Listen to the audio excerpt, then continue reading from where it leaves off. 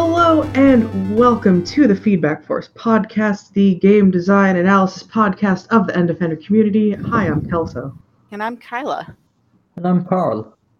And we were talking before the intro about how we're tired today, so that's what you get. Yep. Sorry, we're sleepy. It's entirely my own fault. Like, I don't have a good reason that I'm this sleepy. I just stayed up late for no reason. Yeah, so did I. You ever just like stay up late and you understand that you are sabotaging yourself for the next day for like no good reason? Yeah, nope, I have never done that. And you're like, it's not like I have to like do anything major to like. I'm not putting off anything I'm doing tomorrow. I'm tired and I should go to bed. I just don't want to be asleep yet. Yep. That's like every weekend night for me, basically. I just But staying up late is cool. It is. That's what it is. It's a remnant of a desire to be a cool kid. Remnant? I still want to be a cool kid. You're supposed to get over that when you get out of school, I think. But I don't know if anybody fully does. So, the past couple of weeks, I saw the movie Promare. Have y'all seen the movie Promare? I haven't, and I've been meaning to watch it, and I just haven't gotten around to it yet. I haven't, and I absolutely don't want to. It's a firefighter giant mech anime. And visually it reminds me a lot of Sayonara Wild Hearts. But also with sort of like, I don't know, a message about climate change, I guess. Not like a super deep one. Just like, hey, y'all should like stop pretending this doesn't exist and do something kind of thing. But it's really stylish. It is like 100% style. It's so cool looking. The only reason I'm really interested in it is because it's a Studio Trigger, and yeah. I mean you can say what you want about Studio Trigger, but they've got, I will. Yeah. I mean, I absolutely don't begrudge you any negative opinions about Studio Trigger, but they know how to get a lot of fucking design in their shows and movies and stuff. So yeah, there's a lot of movement in the frame. Yeah. But this is a lot compared to some of their other stuff. Like watching something like Kill la Kill makes my brain tired because there's just so much going on in every goddamn frame, and things keep switching so rapidly that and there's like no rest, and that I find that exhausting. So this has the benefit of it's much like cleaner. Like they tend to hold on specific images a little bit longer. They do a little less of their like crazy oh god, what's the word? Not wiping, smearing. There's a lot less crazy smearing. And it's they still manage to catch a lot of movement, and it still looks really good, but it's just less frenetic than some of their other stuff. So it's like watchable. That makes sense. Yeah, it's one that's been on my list, but I haven't watched it. I literally know nothing about it except I've seen like some screenshots and some fan art of the characters, and man, those extremely bright colors. Yeah. I love the color palette from what I've seen of it. So yeah, the premise is that there was a catastrophe where suddenly a bunch of people just gained the power to like cause fire, to like they basically became like these fire sprouting people, and it's sort of like a weird magical fire that they can like shape to do stuff, and they're called the Burnish. And so now it's like 30 years later, and there's like a special firefighting task force that's like there to deal with the Burnish who have gotten out of control, and there's like, but the Burnish are not like, they're not all evil. There's like different factions of them, and they have I don't know. There's some interesting stuff there, and like sort of how marginalized groups are like treated, and I don't know. It's neat. It's an interesting story, and it follows like one of the main firefighters, and they use giant mechs because of fucking course they do. Of course they do. Yeah.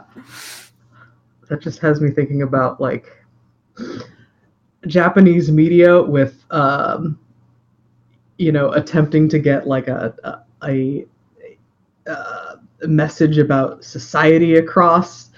And I've been replaying a game that I played in high school. It's Eternal Sonata. I don't know if I've talked about it before, but I vaguely remember you explaining it. It's like the one where you're like in the dream of a composer or something like that. Yeah. So you're in Chopin's fever dreams while he's dying of tuberculosis, and he's also one of the main characters. Like he just exists in his own dream. But it's apart from that, it's a pretty standard, JRPG. But God, I forgot how like ham-fisted the writing is. Like, yeah. Like they basically form a little posse to go to talk to the Count of Forte, and everybody's got like music names. So your main character is the girl named Polka, and there's like Allegretto and Beat and Salsa and March. Like those are all characters, but they're going to talk to the Count of Forte to talk about, oh well, you're not taxing mineral powder, which is this amazing medicine that you have given to the people, but you're taxing everything else too much. And maybe if it's like, we're going to try to talk to the Count of Forte to get him to make life better for people. And then they find out that mineral powder turns people into monsters. And they're like, well, maybe he doesn't know that that's a side effect. And then there's a scene of the Count, and he's just cartoonishly evil. But also a little boy because it's a JRPG. This mustache twirlingly evil Count.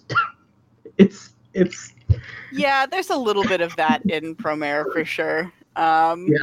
It's I think there's room.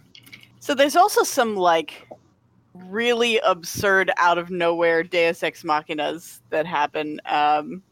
It's Studio Trigger. That's to be expected. Yep. Yeah. But the because of the like, there's some like almost complex characters.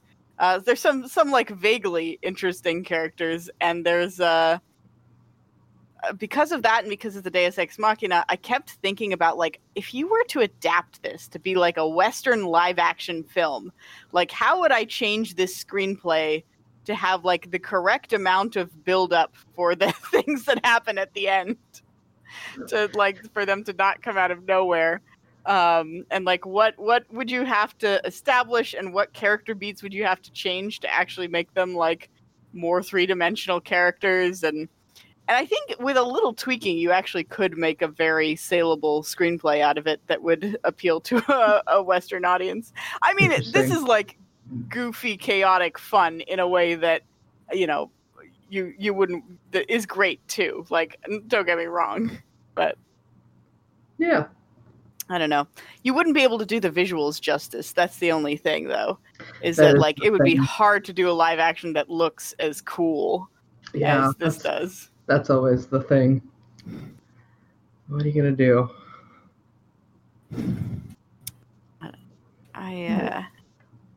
So I've been trawling for fan art and fanfics and stuff since then. It's been pretty fun. Yeah.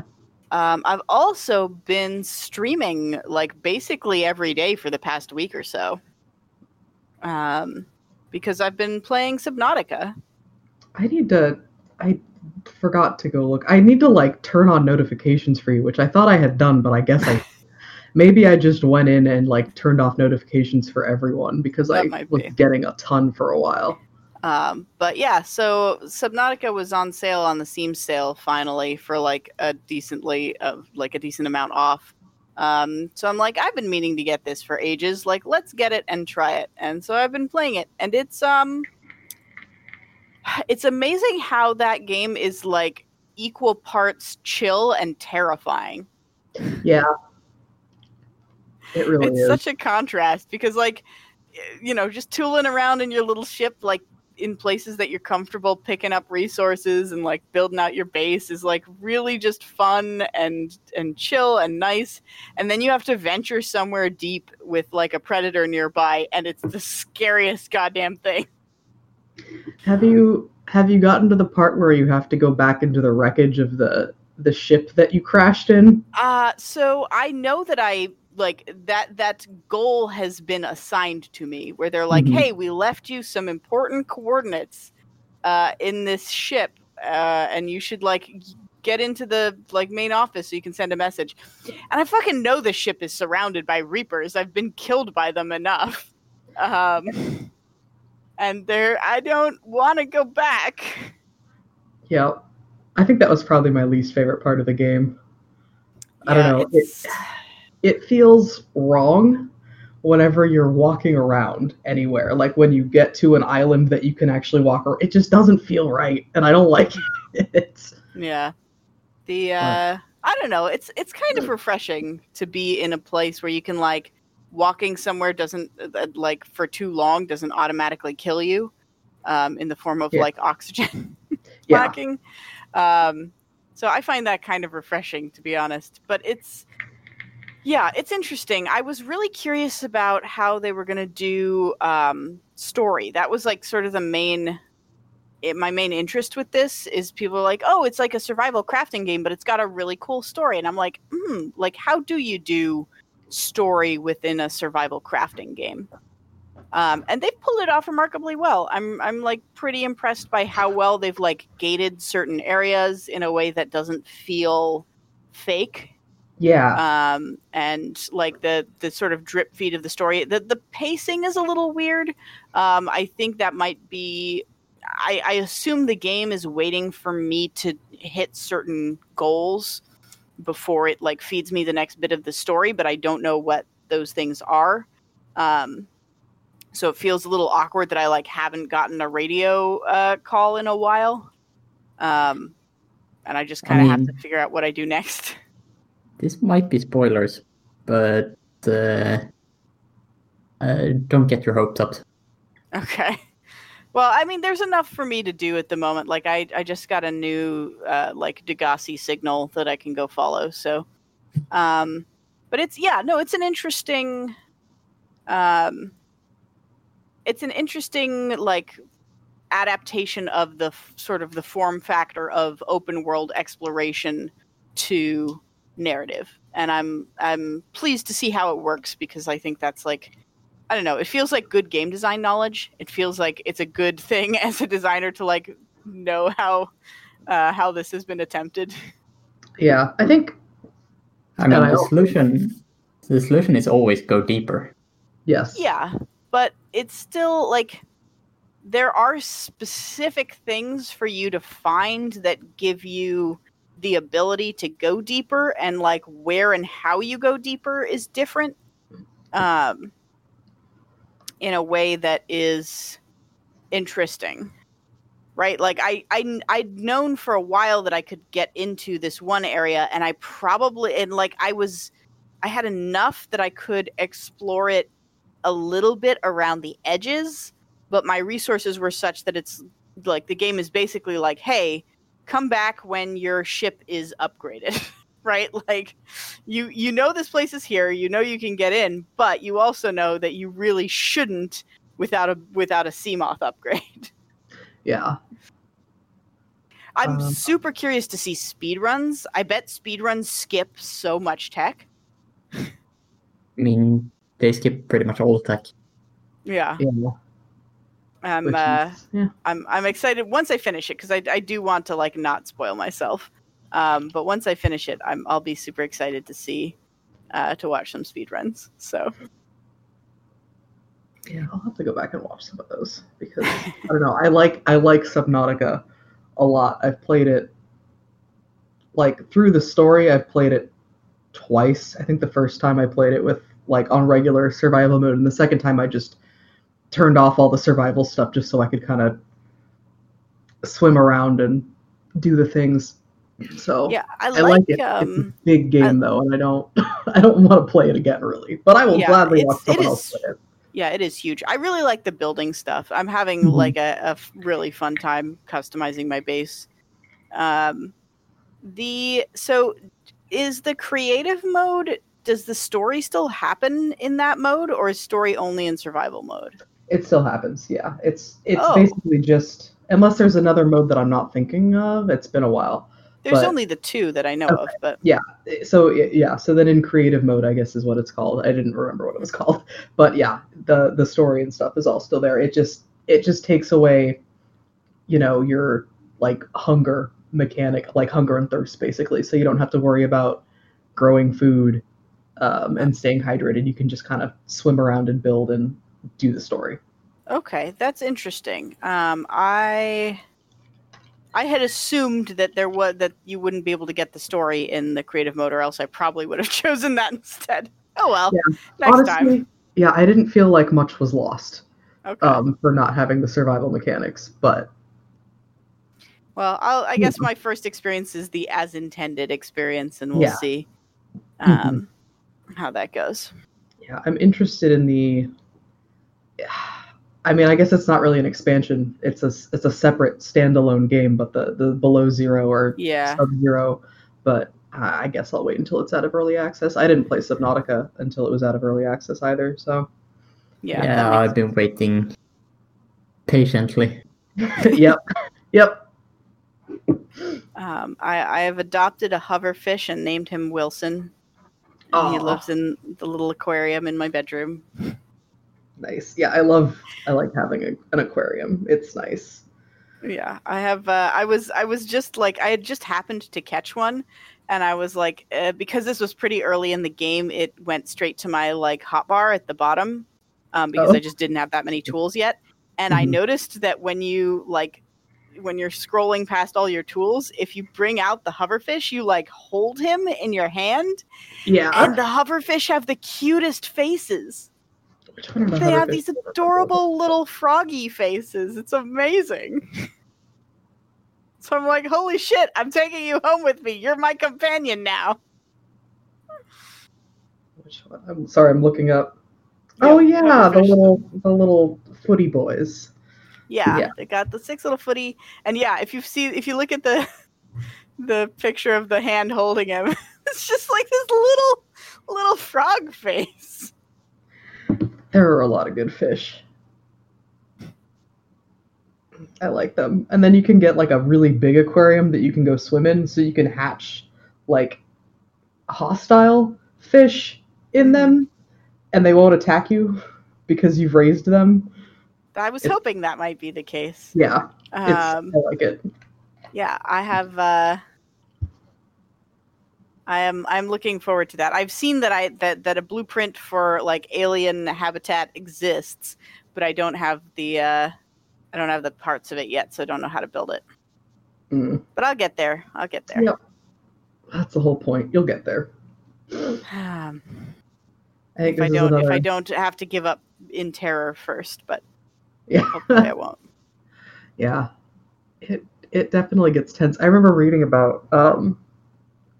I guess if you go off the edge of the map into like the void area, in order to deter you from doing that and to deter you from going out of bounds, and I think this is like a really great way of doing it, but it will just spawn a Reaper Leviathan every like 60 seconds or something that you're out in this, void area where you're not air quotes supposed to be.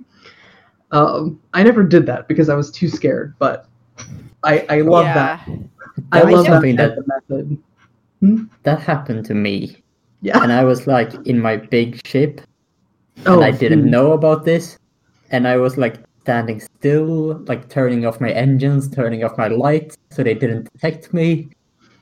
And then I had like 5 of these like huge fishes Oh my Bring me gosh. around me. Yeah. Is that That's, the one where when you start out there, they say something? I definitely was going in a direction and a message came on that was like, this area is home to multiple Reaper Leviathans.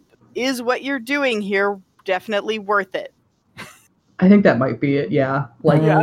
Probably not, because the fish that spawns are not Reaper Leviathans. Oh, I thought it was. Okay, anyway. Oh, is it something else that's huge and eats you out of bounds? Yeah. Oh, jeez. Okay. I don't remember what the other big scary fish are, but like I said, it's been a while since I played it, but that's... Subnautica. Oh, the Reaper Leviathan Bounds monster message is probably in the crater area. Oh, Jesus. These look terrifying. Now I have to look. Got what they're called, but they're see-through. Ghost Leviathan. Yeah. Oh, yeah. Or, yeah. What the heck? God, well, that makes me never want to go out of bounds.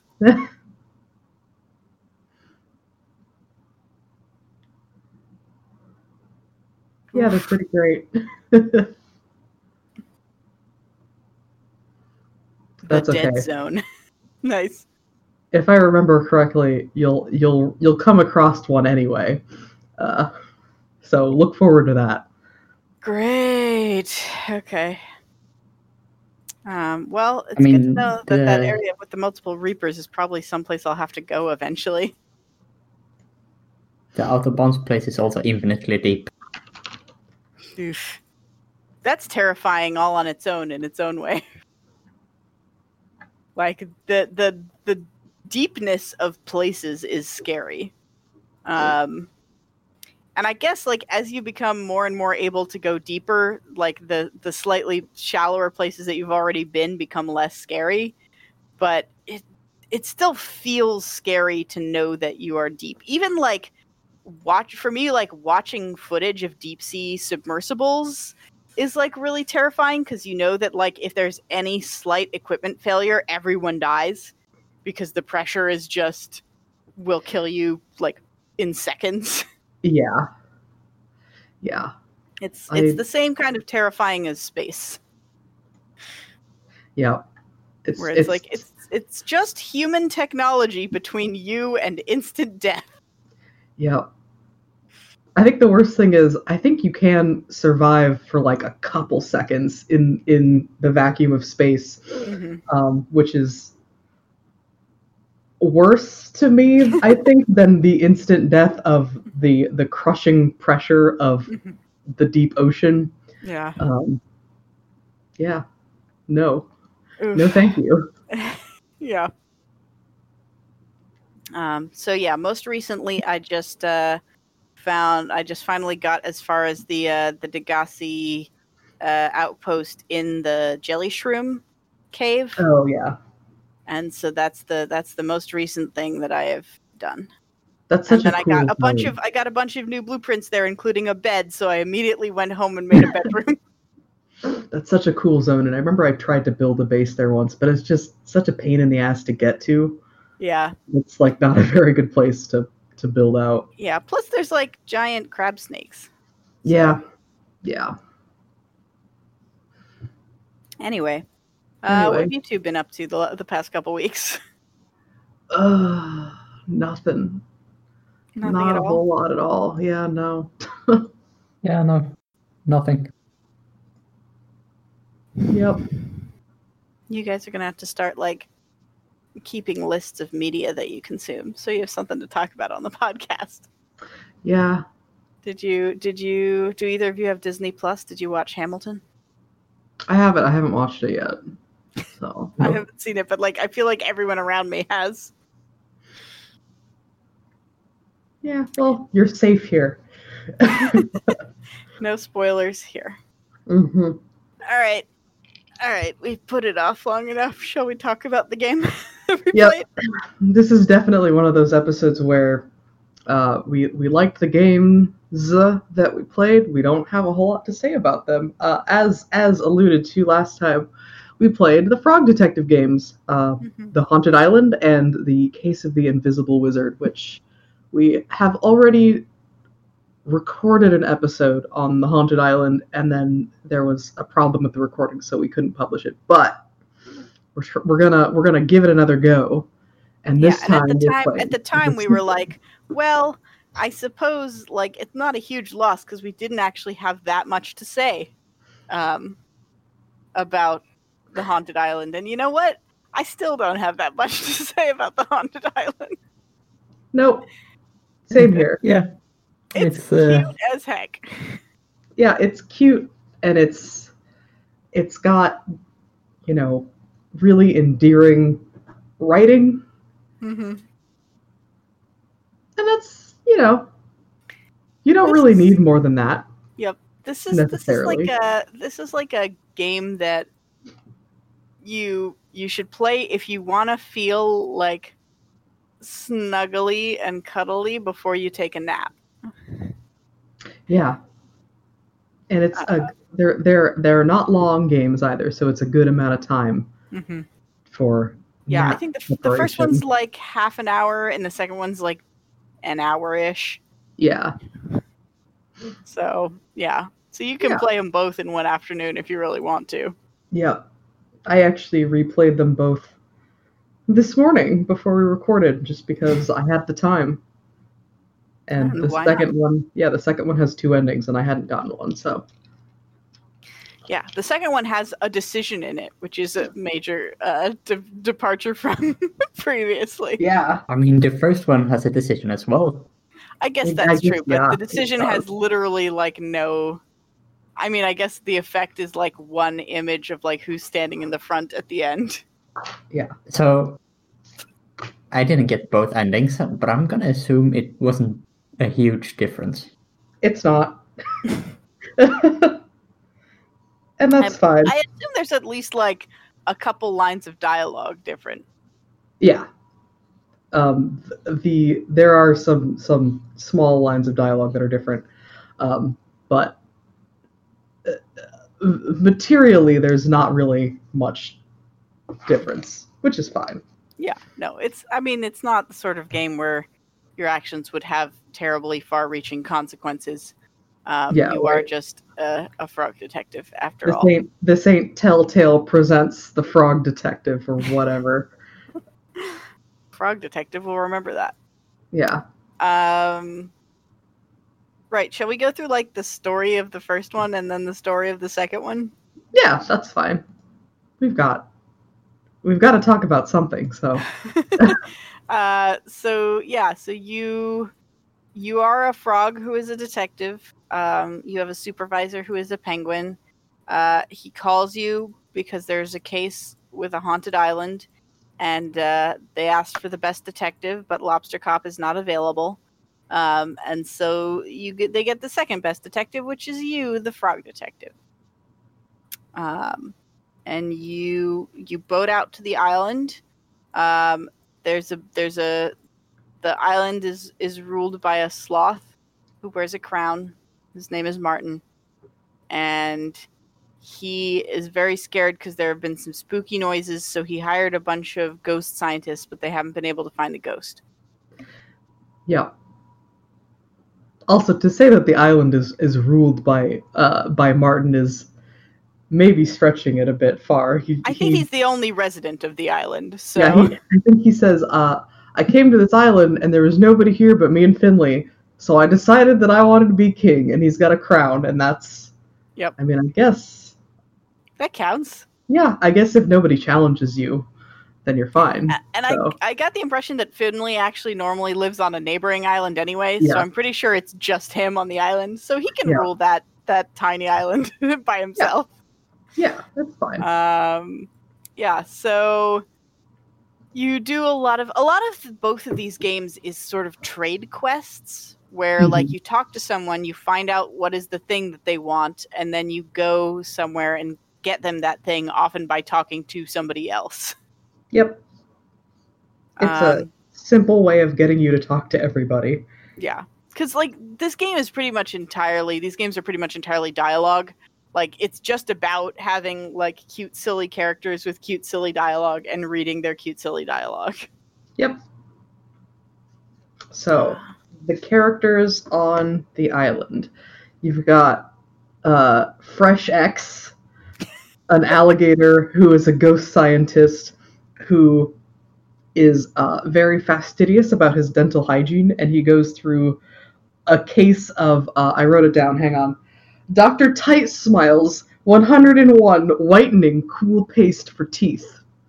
And he goes through a case of that every 3 days, and he needs something to keep his smile tight. He's also super chillaxed. When you talk to him, you like do a cool like lay down on a reclining like beach chair next to him. Yeah. Let's see. There's is it Barney's in the second game. The bear who wants to be a spy and thinks that you're a spy. I forget his name. Yeah. And like will not believe you when you tell him you're not a spy, because of course a spy would say that they weren't a spy. And he only applied for the ghost scientist job because he thought, well, that's such a ridiculous job description. This has to be spies. This has to be a spying job that I'm applying for. Nope, it's just ghost scientists. There's Larry the lobster, who is loud and a bit rude and talks over people. There's Mo the mouse, who is shy and has a crush on Mystery Monkey, who is kind of the de facto leader of the ghost scientists, sort of. There's a duck whose name I have forgotten, who is very obsessed with seashells. He has a collection of teeny tiny shells that he needs a magnifying glass to see. Yes. And then there's Noodle, the sheep, who... Forgot his name was Noodle. Yeah, who hasn't been able to get a trim, so they're surrounded by their own wool, and it's gross that people wear wool, even though I think Frog Detective points out, well, I think your shirt is made of wool, and that freaks him out. Like, I'm wearing someone else's hair? That's weird. Yes. And then Martin, the king, and basically the entire goal of the game is you need ingredients to make dynamite. Just the regular ingredients to make dynamite, which are toothpaste, pasta, some wool, and a chunk of solid gold. You know, just the regular. Yep, dynamite ingredients. Yeah. As Frog Detective says. Yeah. So you like talk to all the people on the island and you trade for stuff, and eventually you have all those items, and you blow open the cave, which has been blocked by a rock slide, and inside the cave you find Finley, who has been trapped down there, unaware that she's been trapped, but she's been trapped down there for 2 weeks practicing for the dance contest. And the ghost that everybody thought was on the island was just the sounds of Finley's boombox while she's practicing down there, getting like filtered up through the cave and coming out on the surface as spooky ghost sounding noises. Mm-hmm. Mystery solved. And then everybody has a dance contest. Yep. And you get to pick the winner. Yep. Yeah. That's the first game.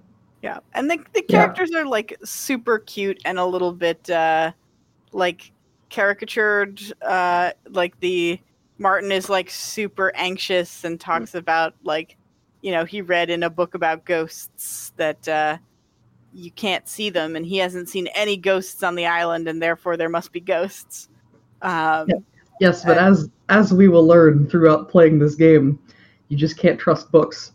Yes. Books are, without exception, factually inaccurate. Yes. Which there's a great little... So that comes up in the first game, and there's a great little aside where they cut to, like, very low poly Grace Bruxner, the creator, who's like, hey, we're having a good time here, but I just wanted to let you know that, like, books, not all books are inaccurate, and sometimes books can be good, but you should still check your sources when you find information. Yep. Which is great. Yes. Yeah. So you solve the mystery, you go back to the office, and your supervisor calls you and says, Frog Detective, I've got another mystery. And then that's how we lead into the next game, which literally begins with the phone rings and your supervisor says, "Hey, why did you hang up on me? I was just going to tell you about this case," which is really cute. Yeah. Friday Detective's like, "I'm sorry, I was just so excited about the new case." Yep.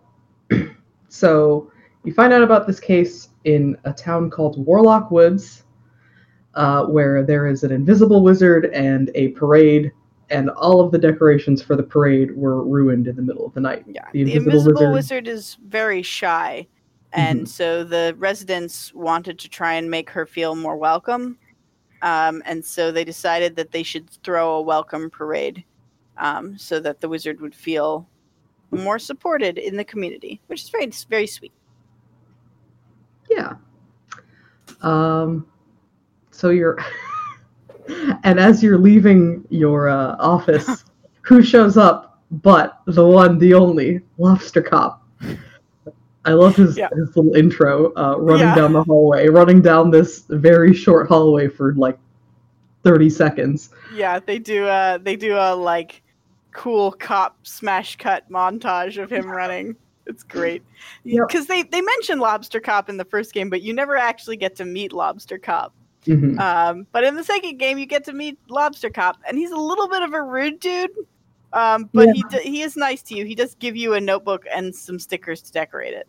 Yes. And he encourages you to suspect everybody, including yourself. Mm-hmm. Very important for an investigation. Yep. And he also has apparently like not realized that you work in the office with him. He thinks you're like the janitor, and he keeps storing cleaning supplies in your office. Yeah. While you're there. Yeah. Saying, "Hey, this is my office." Yeah. Yeah, Lobster Cop is a bit of a rude boy, but not that kind of rude boy. The actual, literal kind of rude boy. Mm-hmm. But what are you gonna do? He's clearly accomplished as a detective. So. Yep. Sometimes you got to break a few eggs. So you go to Warlock Woods, and what was that? I don't know. That wasn't me. Whatever. You go to Warlock Woods, and it's basically the same thing. You just talk to everybody. You find out that there was a van outside of the town on the night that the parade decorations were destroyed. You find out that the vacant house that the invisible wizard has moved into, someone else was kind of looking at buying the house, but then they didn't get there in time. You find out that the invisible wizard beat someone at an eBay auction, basically. Yes, for Whizbay auction. Whizbay. Whizbay.com, where the magic happens. I think that was the tagline they gave it. You get extorted. Oh, yeah. Which I think is the best part. You get extorted by a singing rhinoceros who wants to go to Froggywood to become a star. So she extorts you for $5 so she can get a bus ticket, I think, to get out there. Bus ticket or train ticket. A ticket of some kind. Yeah. And she trades you for a phone number. There's, the regular stream of, "I need this item. Please get this item for me." Yep. There's the like rude, hungry deer who's in a hot tub. Mm-hmm. There's the lion who wants to renovate his house. Yeah. What animal is Susan? I can't remember offhand. Susan is a cat. Okay. There's Susan the cat, who's like the one who really wanted to throw the parade and be welcoming. There's the singing rhino. Mm-hmm. There's Carlos, the shopkeeper, who runs a 24-hour store and never sleeps, apparently. Well, he sleeps standing up. He takes power naps standing up, but he's got to be ready in case somebody wants to buy a portrait of themselves at 4 a.m. Yep. He's a zebra. There's a rat ? Or possum, possibly, who like is organizing the stage show, who is hired. What's the band? It's like the Muddy Buddies or something like that.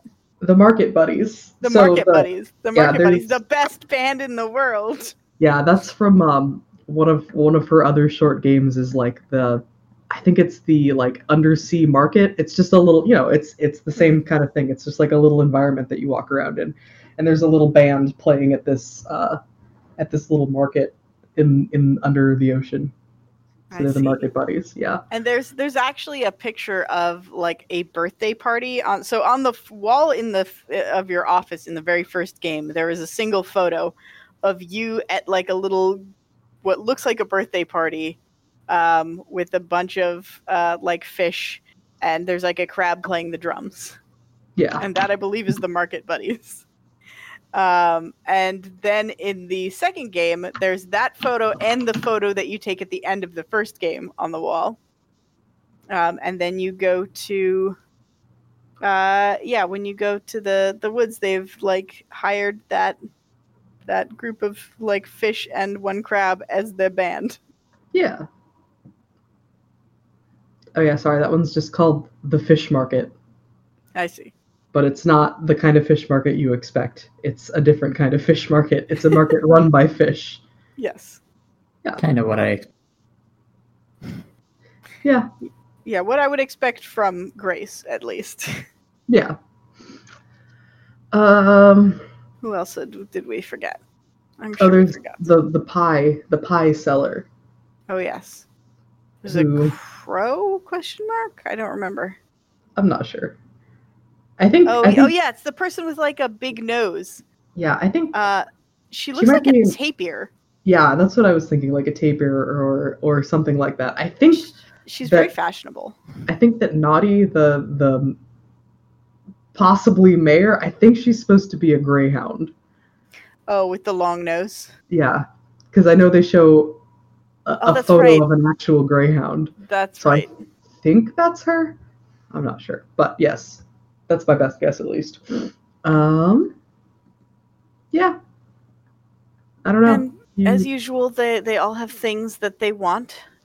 So like the hungry deer wants a pie, and the possibly tapir wants you to like find all the pies that she left all over the place.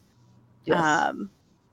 You get an and- achievement if you try to give one of the lost pies to the deer, because he doesn't want a dirty pie that's been sitting on the ground. And also, that's not even your pie. You shouldn't give things to people that aren't yours to give. Yeah. So, Yeah, the- I almost did that too, and then I was like, I want to make sure that I like talk to everyone and see what everyone needs before I give anyone anything. I did it. You get an achievement for it, actually, which I didn't give it to him for that purpose. I was just like, well, he's hungry, and I have this pie that I just found on the ground. I guess I'll give it to him. I didn't get the achievement for finishing my notebook. Which, Yeah, neither did I. So there must be something that. yeah, you there have must be to something do secret again. that's missing. Oh, Yeah. both games also have two little Easter eggs, which are like a guy who kind of peekaboos around a corner that you can glimpse if you're fast enough. Yeah, they changed and- the guy. The guy was different last time when we played the first Frog Detective game. It was just like a little like drawing of a guy, but now it's an actual was like, modeled character. There was like a stick figure before, right? Yeah, I don't remember at all. yeah. But they changed it in the first one, so now it's like the same little gray man that you see. And then the other Easter egg that's in both games is like a little photo of a cricket with Grace Bruxner's face on it. Yeah. Which are both very cute. I think my favorite part of the second game is the fact that when you get the notebook, you can decorate it with stickers. Yes. They just gave you a bunch of stickers, and you can just decorate it however you want so that you like it. And it's really fun. There are some very cute stickers. There are definitely some stickers that I would like absolutely want to have as stickers. I'm trying to remember what I think I put boots on the cactus. I think that's what I did with my stickers. I gave the cactus feet. I had a very fashionable alligator who had like a sun hat and was putting on lipstick. Nice. I had a flower with a magnifying glass. Nice. I also had a bunch of tiny robots marching towards a disgruntled plant. Yeah, I think more games need sticker-based segments. It helped our game a lot, I gotta say. Yeah, that's true. But not Paper Mario. We won't talk about Paper Mario Sticker Star. We can talk about Paper Mario Origami King or whatever it's called.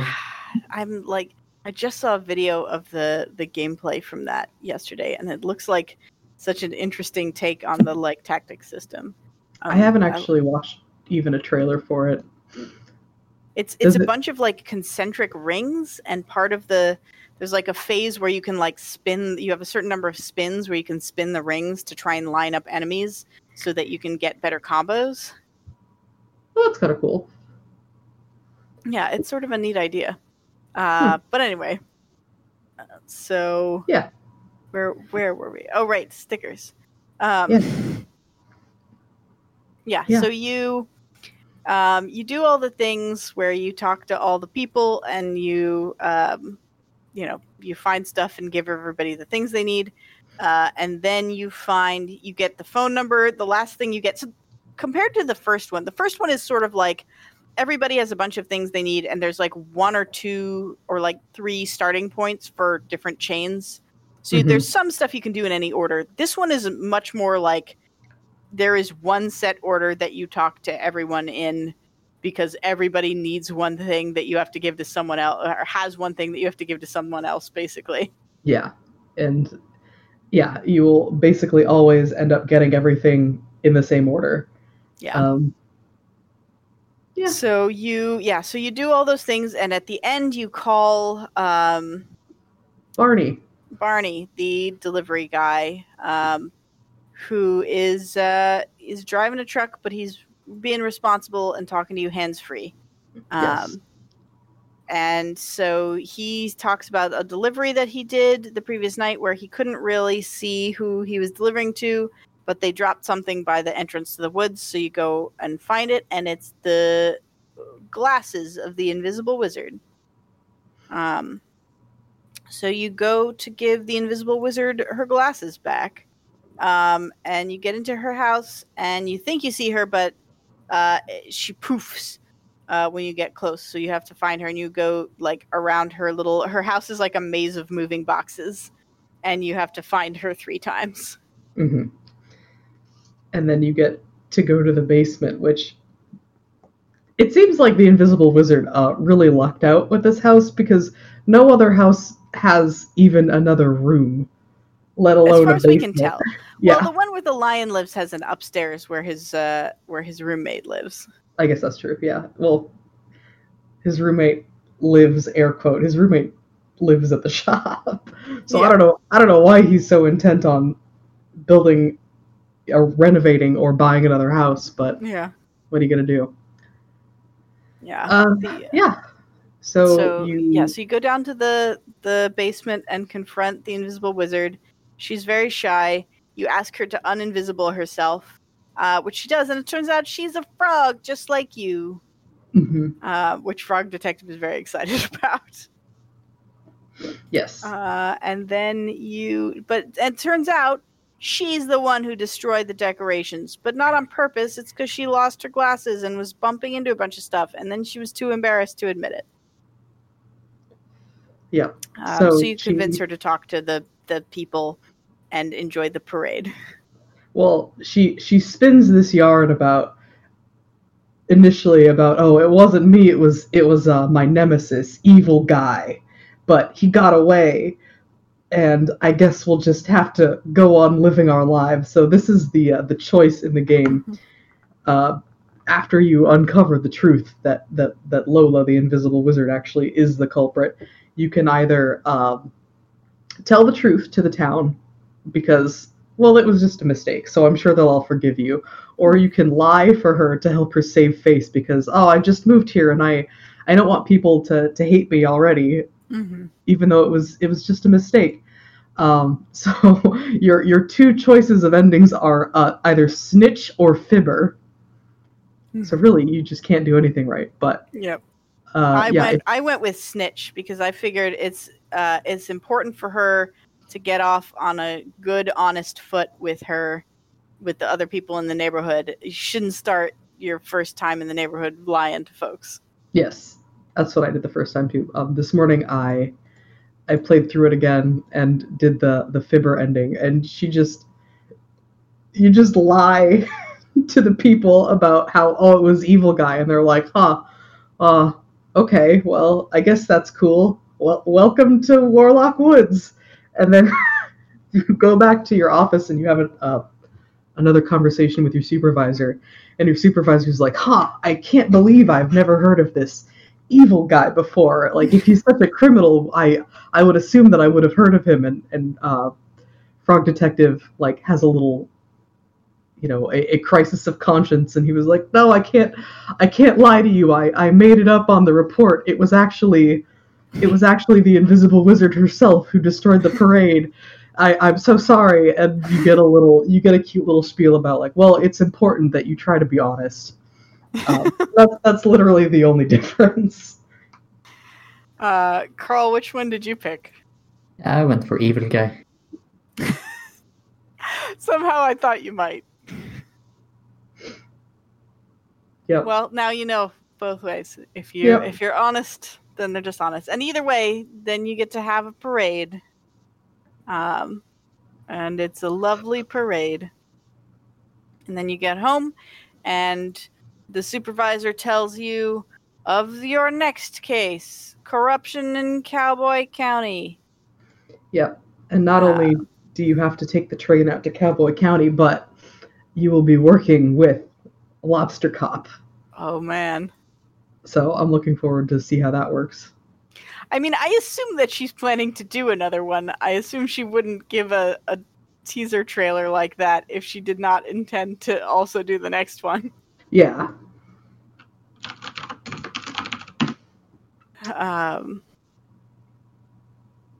But it's and there's like a sneaky thing where you see like an unidentified paw of someone stealing the notebook off your desk.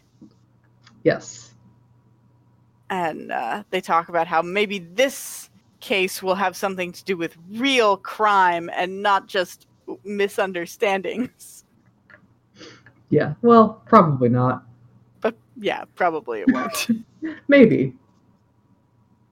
I kind of like that they are all just very nice and just, nothing, no one has bad intentions. Everyone's just trying their best. Yeah. Some of them are a little rude sometimes, but, no one's like really a bad person. Yeah.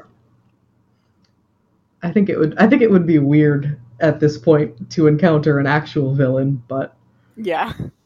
I think it could be done. It could. I don't like, these games are very sweet and innocent, and I think that's their charm. So I think it would be, and I feel like Grace knows that. Yeah. So it would be weird to do anything that would undermine that. But I mean, I would play another one. They're just, I don't know, they're just very sweet, and they make me feel like, it's not exactly like hopeful, because I don't, I'm under no illusion that these are very escapist, I guess.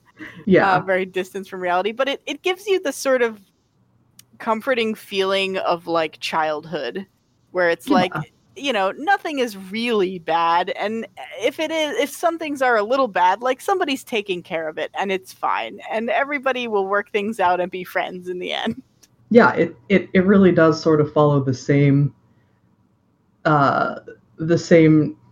narrative structure as like a kid's TV show.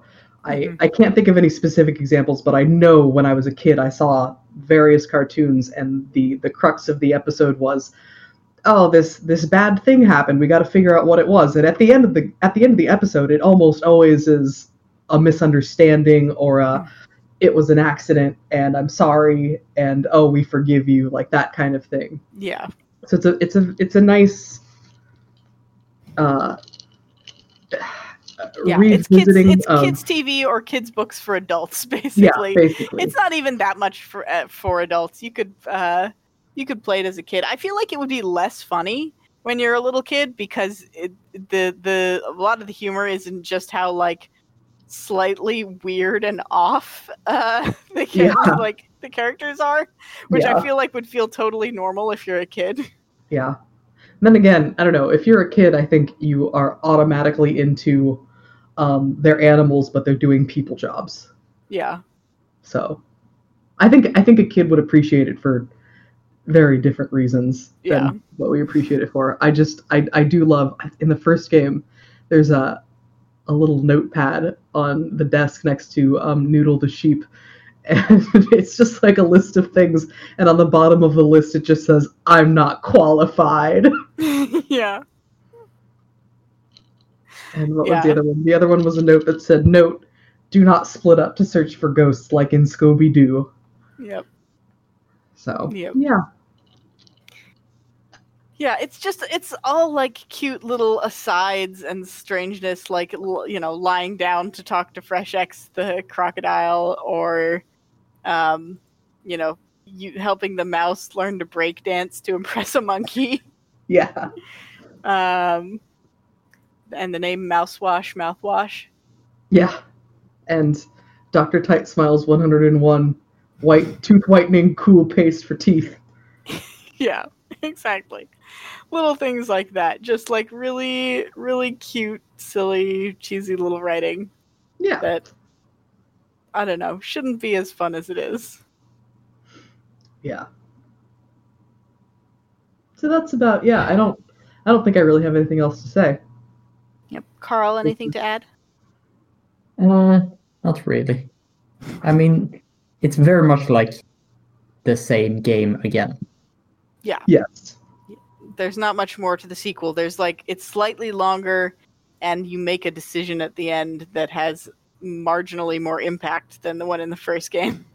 Yeah, and I guess you have, you know, the new mechanic of the notebook, which doesn't really do anything but just give you more text to read. Oh, you can like, suspect people in it. Yeah. You can hit spacebar to suspect someone, and then it puts a little stamp on them that says suspicious. I suspected everyone because Lobster Cop told me to. That's true. Including myself and Lobster Cop. Oh, yeah. Okay. I got so annoyed with the notebook, actually. Yeah. I think the notebook is the reason why the second game is like twice as long, because it's so much time. Yeah. When you like talk to somebody new, it opens up the notebook, it flips to a page for them, and it gives you their picture, their name, their possible motive, what they need, and then like a page, like not a page, but like a few little lines of just notes about that character. Mm-hmm. And you just have to watch them fill in, and it's pretty slow. Yeah, it's weirdly clunkier than the first one, in which it would just pop up like, you get a blank, and it would like pop into a top bar for like inventory. Mm-hmm. And now it's like it has to like go to the first page of the notebook, erase the thing that you gave up, draw in the thing that you got, close the notebook. Like, it's a bunch of animation. Yeah. I wrote down like, you find a pie, then there's like a dialogue option that's like, you found a pie.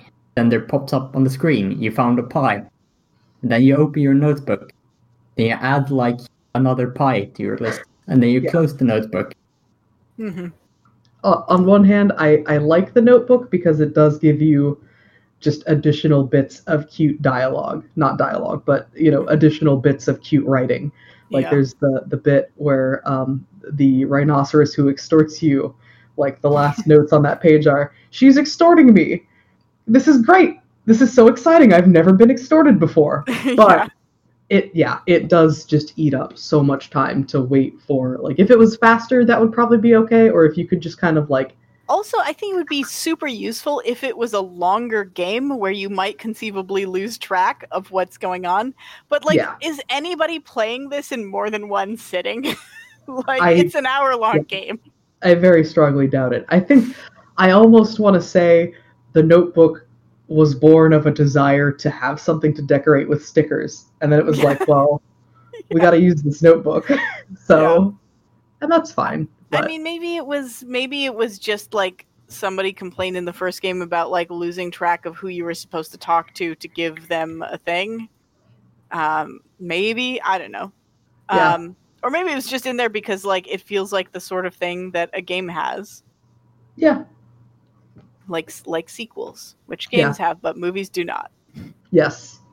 Yeah. Either way, I don't hate The Notebook, but it could have been implemented a little better.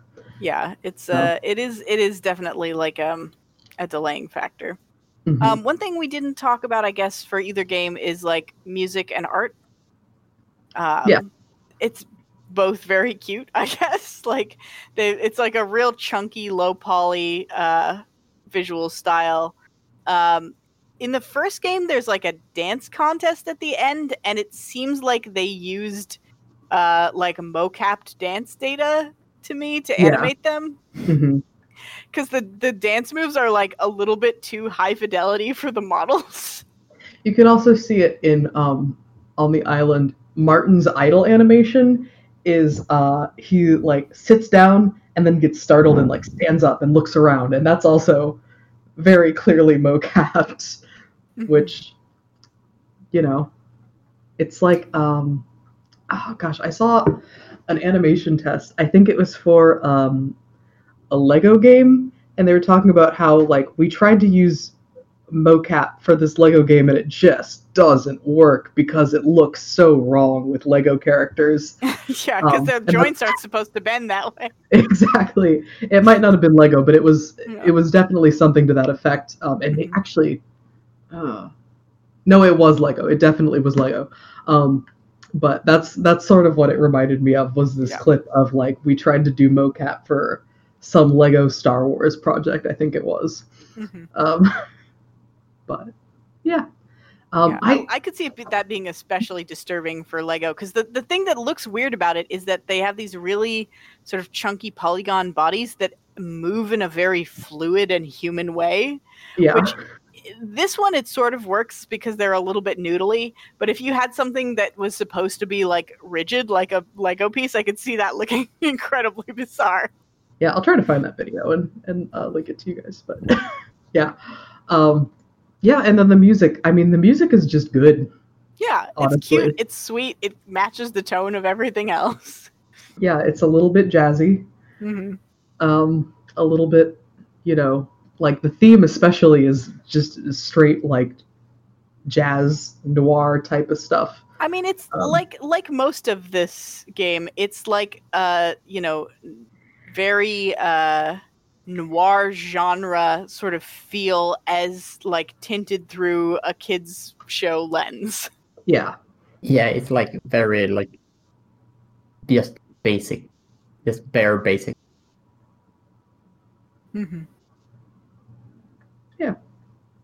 Yeah, so it's this is a game that I recommend to people who like need to relax and take a breather for a little bit.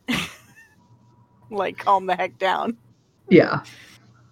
It's a nice little break from having to do other stuff. Yeah. From having to live in our current dystopia. Yeah. And it's also like, they have some like weird self-contained rules in their little universe. Like, books are always factually inaccurate, and movies don't have sequels, but video games do. Yeah. Or books are factually inaccurate unless you write the facts down yourself. Yes. It's just an agreed upon concept.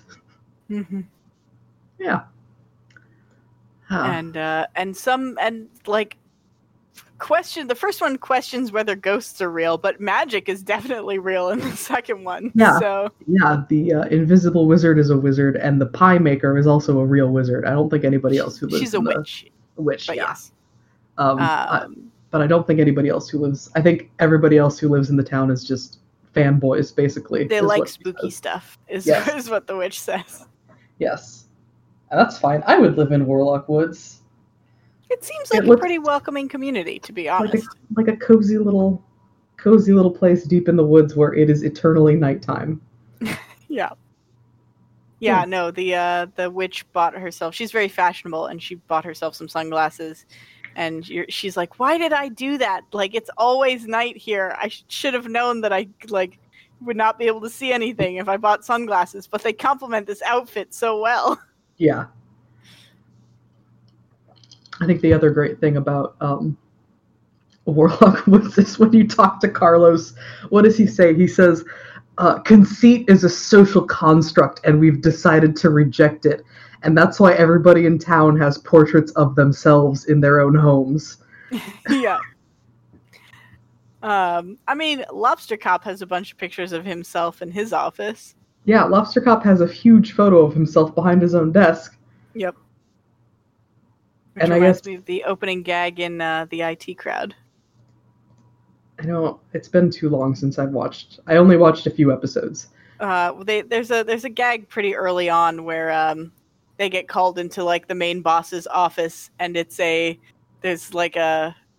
on like a picture of his face, and it zooms out, and you see that it's like not actually him, but like a photo of him, and then it keeps zooming out, and he's standing right next to the photo with the exact same expression. That's pretty good. So it's that kind of thing. Yeah.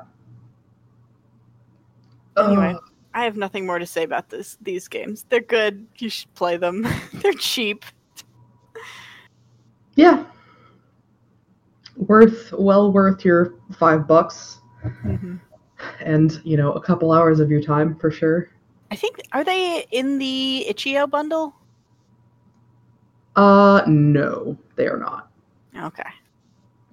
You can get them on Itch, but they are not in the bundle, as far as I know. Maybe the first one is, but maybe I'd have to look. But I'm not going to do that right now. I'm looking, but I do not see them.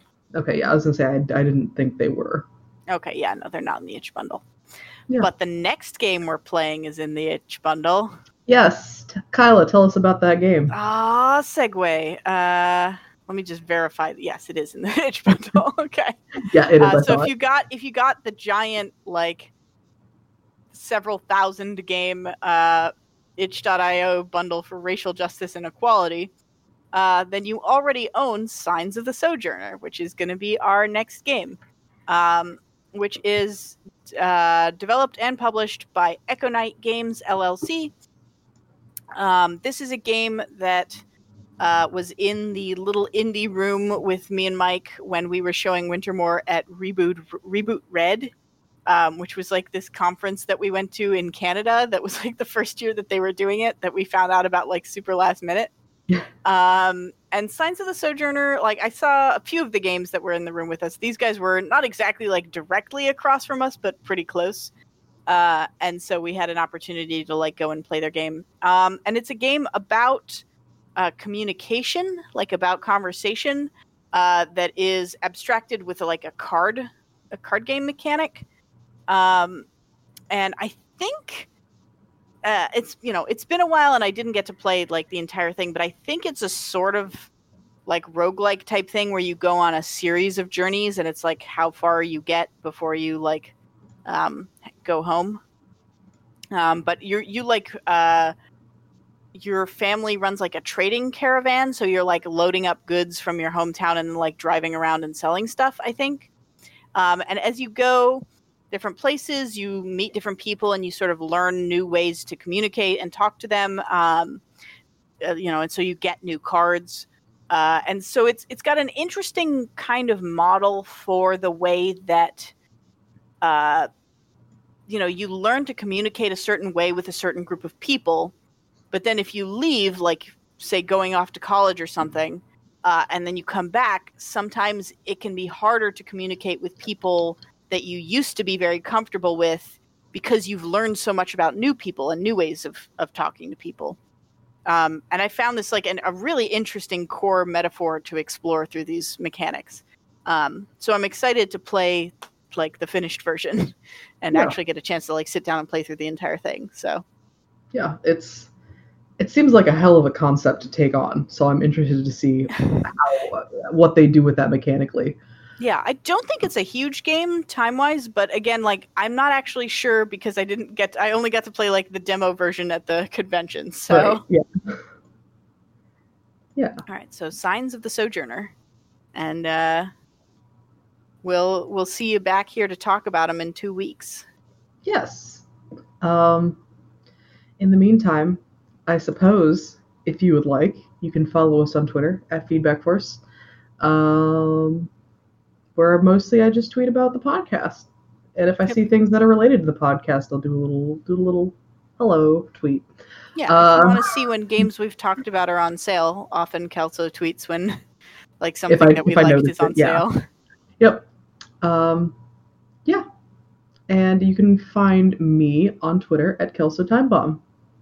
I don't tweet much recently, but I did retweet a picture from some Japanese Twitter account that is bread shaped into muscular rabbit men.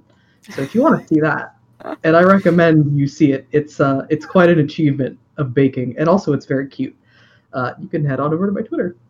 Nice. That's all. I'm going there right now. If you want to follow, oh my gosh, they're so muscular. They're so muscular. That one's carrying little sausages. I wonder how they do the faces. If you want to follow me on Twitter, I'm at Kyla_go, so KYLA_GO. And I've been tweeting like every time I stream recently. So if you want to catch my Subnautica stream, which is twitch.tv/CageTiger spelled with a K. If you follow me on Twitter, I will let you know when I'm streaming. Probably I'll like stream today after we finish this recording, but by the time you're listening to this, I'll probably already be done. So that's true. Well, I don't know. I'll probably stream early afternoon today, so it'll be in a couple hours. So who knows? But you'll know if you follow me on Twitter, is what I'm saying. Yeah. Early adopters to the podcast episodes will know that there's a stream happening. So that's what you get. That's the reward. Yep. Yeah, and you can follow me on Twitter at Gug3. Nice. And that's it. That's the episode, gang. Yeah, thanks for joining us. Yeah, and we'll be back in 2 weeks to talk about Signs of the Sojourner. Mm-hmm. Cool. Yeah, thanks for listening. Thanks for listening. Bye-bye. Bye.